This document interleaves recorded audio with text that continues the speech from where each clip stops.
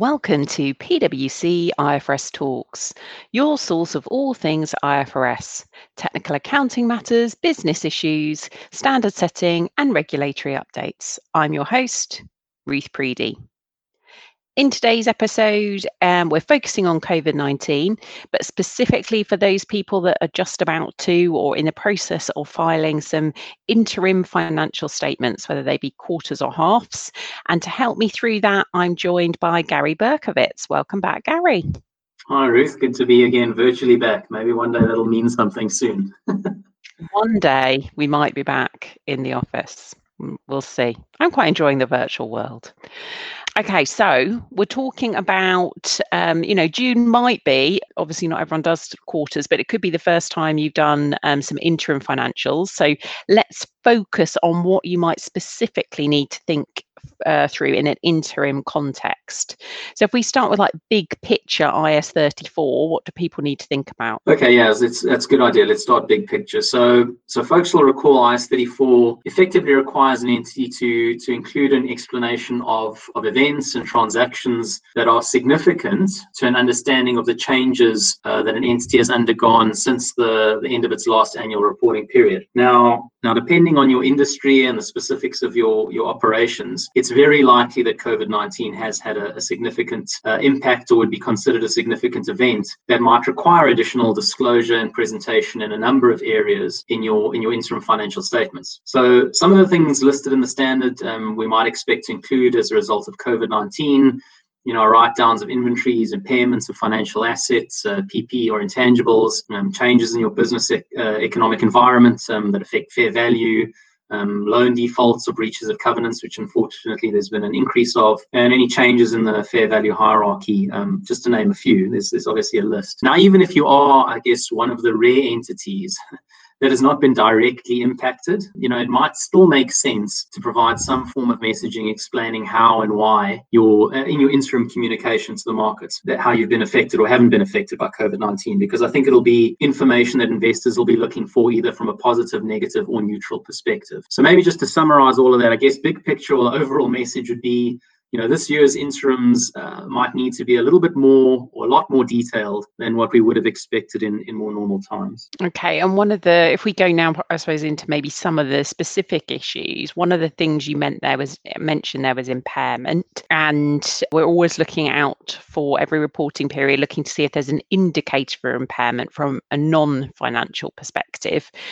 What can you tell us about indicators for impairment? Yeah, so I guess overall COVID-19 and the measures taken to control the outbreak are likely to have reduced future cash flows for many entities, or in some cases they've resulted in an increase in operating and other costs. And this means entities should assess whether there are any indicators that an asset or a group of assets may be impaired on the basis of both internal and external sources of information. So that's one of the requirements in IAS 36. And I think what's important to remember here is that when you're making this assessment, entities need to remember that there's a principle there. So is there an indicator that you aren't going to be able to recover the carrying value of your identified assets, or your recognized assets?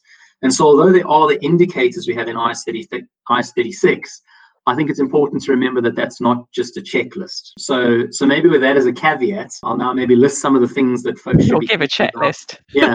We don't like checklists. So it's not a checklist. But if you were to put me on the spot and say, Gary, let our listeners know some of the things that you might need to think about when you're determining whether or not you've got an indicator of impairment. I might say, well, if you're focusing on internal sources of information, the most obvious one would be, is your actual financial performance significantly lower than the budget pre-COVID-19? Are your cash flows significantly lower than earlier forecasts before COVID-19? And then maybe more specifically, has there been any announced changes in your business model, any internal restructurings that are being planned, and or any discontinued operations? And if we then move to external sources of information that folks may want to have a think about, have there been material changes in mid or long-term growth rates in your industry compared to the estimates before COVID-19? A very common one is your market capitalization. If you're a listed entity, is that now less than the book value of your net assets? And in addition, then just again,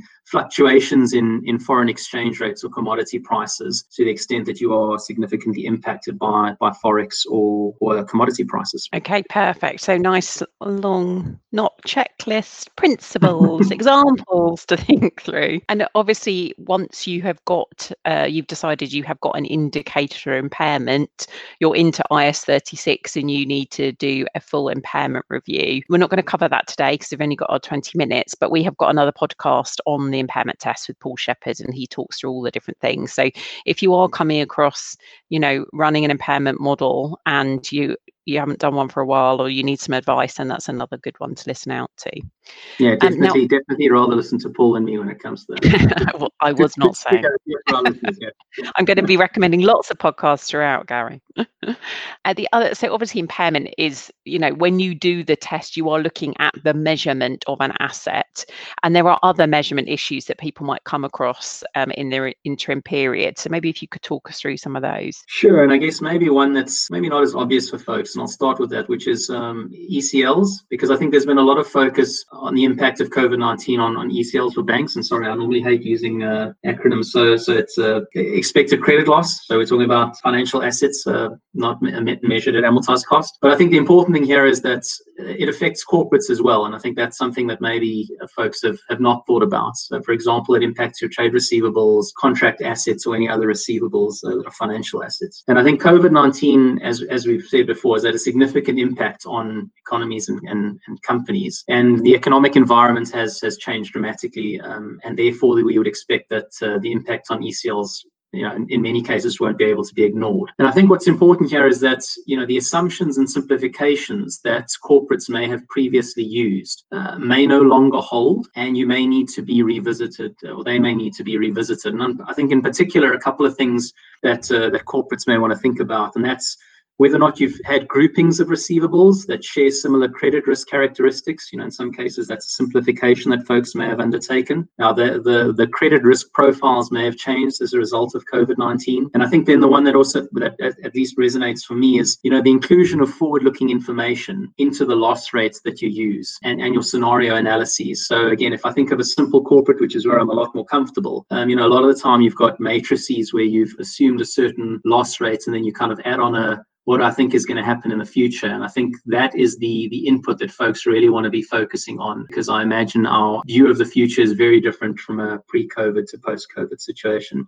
So I think the key message here is you probably want to look at your ECL assumptions and your matrices sooner rather than later, because there's probably a good chance that they may have significantly changed as a result of the current economic environment. I think maybe one other one to mention there is pensions, and I think management, to the extent you have material pensions, should consider whether any of the assumptions used to measure the employee benefits should be revised. For example, the yield on high quality bonds, expected final salaries, risk-free rates in a particular currency, all of that might have changed as a result of recent developments. And another more obvious one, still staying in pensions, is probably plan assets, which, as folks know, they need to be measured at fair value. And as we know, in the current volatile markets, the fair values of assets have been moving, unfortunately, in most cases in a downward direction. And I think the important thing there is, any remeasurement of the net defined benefit liability at the date that these assumptions change would be presented through OCI. But as I say, the important thing is, when you're looking at assumptions and measurements of significant assets and liabilities, don't forget about your trade receivables, other receivables, and pensions to the extent that they are material. Brilliant. So more measurement issues. And obviously, we haven't talked about fair value in general, but that's another thing to think about if you've got things measured at fair value. We do, again, have another podcast on ECL specifically focused on corporates. To your point, Gary, it's sometimes something that can get missed in a corporate setting. So another thing to listen to there. IAS 34 also gives some guidance, I suppose, where there's annually determined items. So the thing that automatically comes to mind there is tax. And again, Dave Walters did a podcast with us where he's gone into more detail of tax, but can you pull out anything specific for interims that is going to be a challenge? Yeah, sure, definitely. And I guess maybe before we go into the specifics, it's maybe worth reminding ourselves that IAS 34 has this concept that the frequency of your reporting should generally not impact the measurement of items. So in other words, you apply the same recognition principles for assets and liabilities as you do in your annual financial statements. But when it comes to measurements, in some cases, when you're preparing your interim financial statements, you need to apply what we call a year-to-date approach to estimate some of those amounts. And to your point, Ruth, taxes is a great example. So what this means from an income tax perspective is that your income tax expense for an interim period should be based on an estimated average annual effective income tax rate. And that sounds like a foreign language, so what this means, hopefully in more plain English, is if you expect your annual tax rate to be 20%, you generally apply 20% to the income before tax in your interims. That's what I think it's trying to say. Now, I think that the 2 points here that are worth mentioning is we understand it's very hard to know what the estimated annual effective rate is going to be when the future is currently so unpredictable. But I think the important point is that this still needs to be performed. And I guess we always reiterate that if there's some critical judgments or estimates that folks needed to make in coming up with that expected rate, you may want to think about that disclosure and maybe explain to users how you've gone about that so that folks are aware of the range or uncertainty in coming up with that estimate. And then I think maybe one last point is that there's also really some very specific guidance related to disallowable material expenditure and how entities need to consider adjusting that estimated annual average effective rate in these cases. We could probably do a whole podcast on that alone, and I probably need pictures. But I think the point is, with a lot of impairments in the pipe and a lot of them not being allowable for tax purposes, if you have a disallowable material expenditure, I'd suggest that it might make sense to look at guidance or chat to someone maybe like Dave or even myself. You're going to be getting a lot of phone calls, Gary. I'm going to include your email address on the bottom of it, so you're going to have everyone going, can I have some tax advice, please? Maybe that wasn't the smartest thing to say on the podcast. You may need generous with your time. So that's obviously what IAS 34 says. The other exciting thing that's happened in the last couple of months is the IASB's been beavering away, and they have issued one of the quickest amendments in all time, which was around IFRS 16, so leases, and around accounting for modifications, so if there's a concession. So with June, can we actually adopt that new amendment, and what does it tell us? Yeah, and I think maybe before I do a quick summary of this, just maybe again reiterate, hats off to the IASB. I know a lot of the time folks are very quick to criticize how slow things move, but I think they did an incredible job of putting together an exemption to try and help folks in the current environment, so really playing their part as well. But I think they could just rewrite a few other standards in 6 days. let's not push our luck here. I think let's be grateful for what we got. But I think just to set the scene, I think we're seeing a lot of concessions for lessees, and the concessions take a variety of forms. But maybe the most commonly we're seeing them in the form of payment holidays and in some cases deferral of lease payments. Now, I think that the issue was it can be complex to assess whether those types of rent concessions meet the definition of a modification under IFRS 16, and if so, how you apply the modification accounting. So that was really the issue, as folks were saying, for some people who have hundreds, if not thousands of leases, to try and do that assessment in the amount of time they had was going to be very, very difficult. And so the IASB responded, and towards the end of May, they issued an amendment to IFRS 16 that provides an optional practical expedient for lessees only, and the expedient basically says to lessees, you don't have to assess whether a rent concession related to COVID-19 is a lease modification. Instead, lessees can elect to account for that type of rent concession in the same way as they would if they were not lease modifications. And so you might say, okay, well then what does that mean? So in many cases, that will result in accounting for the concession as a negative variable lease payment in the period in which the event or the condition that triggers the reduced payment occurs. So again, you might still be saying, okay, well, I still don't understand what that means. I guess what it means is that, for a rent reduction, you'll effectively reduce your liability because you didn't have to pay, but the liability went down, and there'll be a gain for the amount forgiven in the period that you get the rent concession. And if the rent concession was just in the form of a deferral, you would still get a P&L impact, but that would only be the difference in the present value of the delay in the payment. Now, and to answer the question you actually asked, Ruth, was can folks use that if they've got a junior end? The answer is yes. As I say, the amendment was published towards the end of May, and it's available for immediate application. But just a small caveat there. Just remember, if you are subject to any endorsement process, just check whether or not that amendment has been endorsed in your local territory. Perfect. Don't worry, I did ask both questions. I just rattled them together in a very unhelpful way of like, tell us everything and tell us if we can adopt it.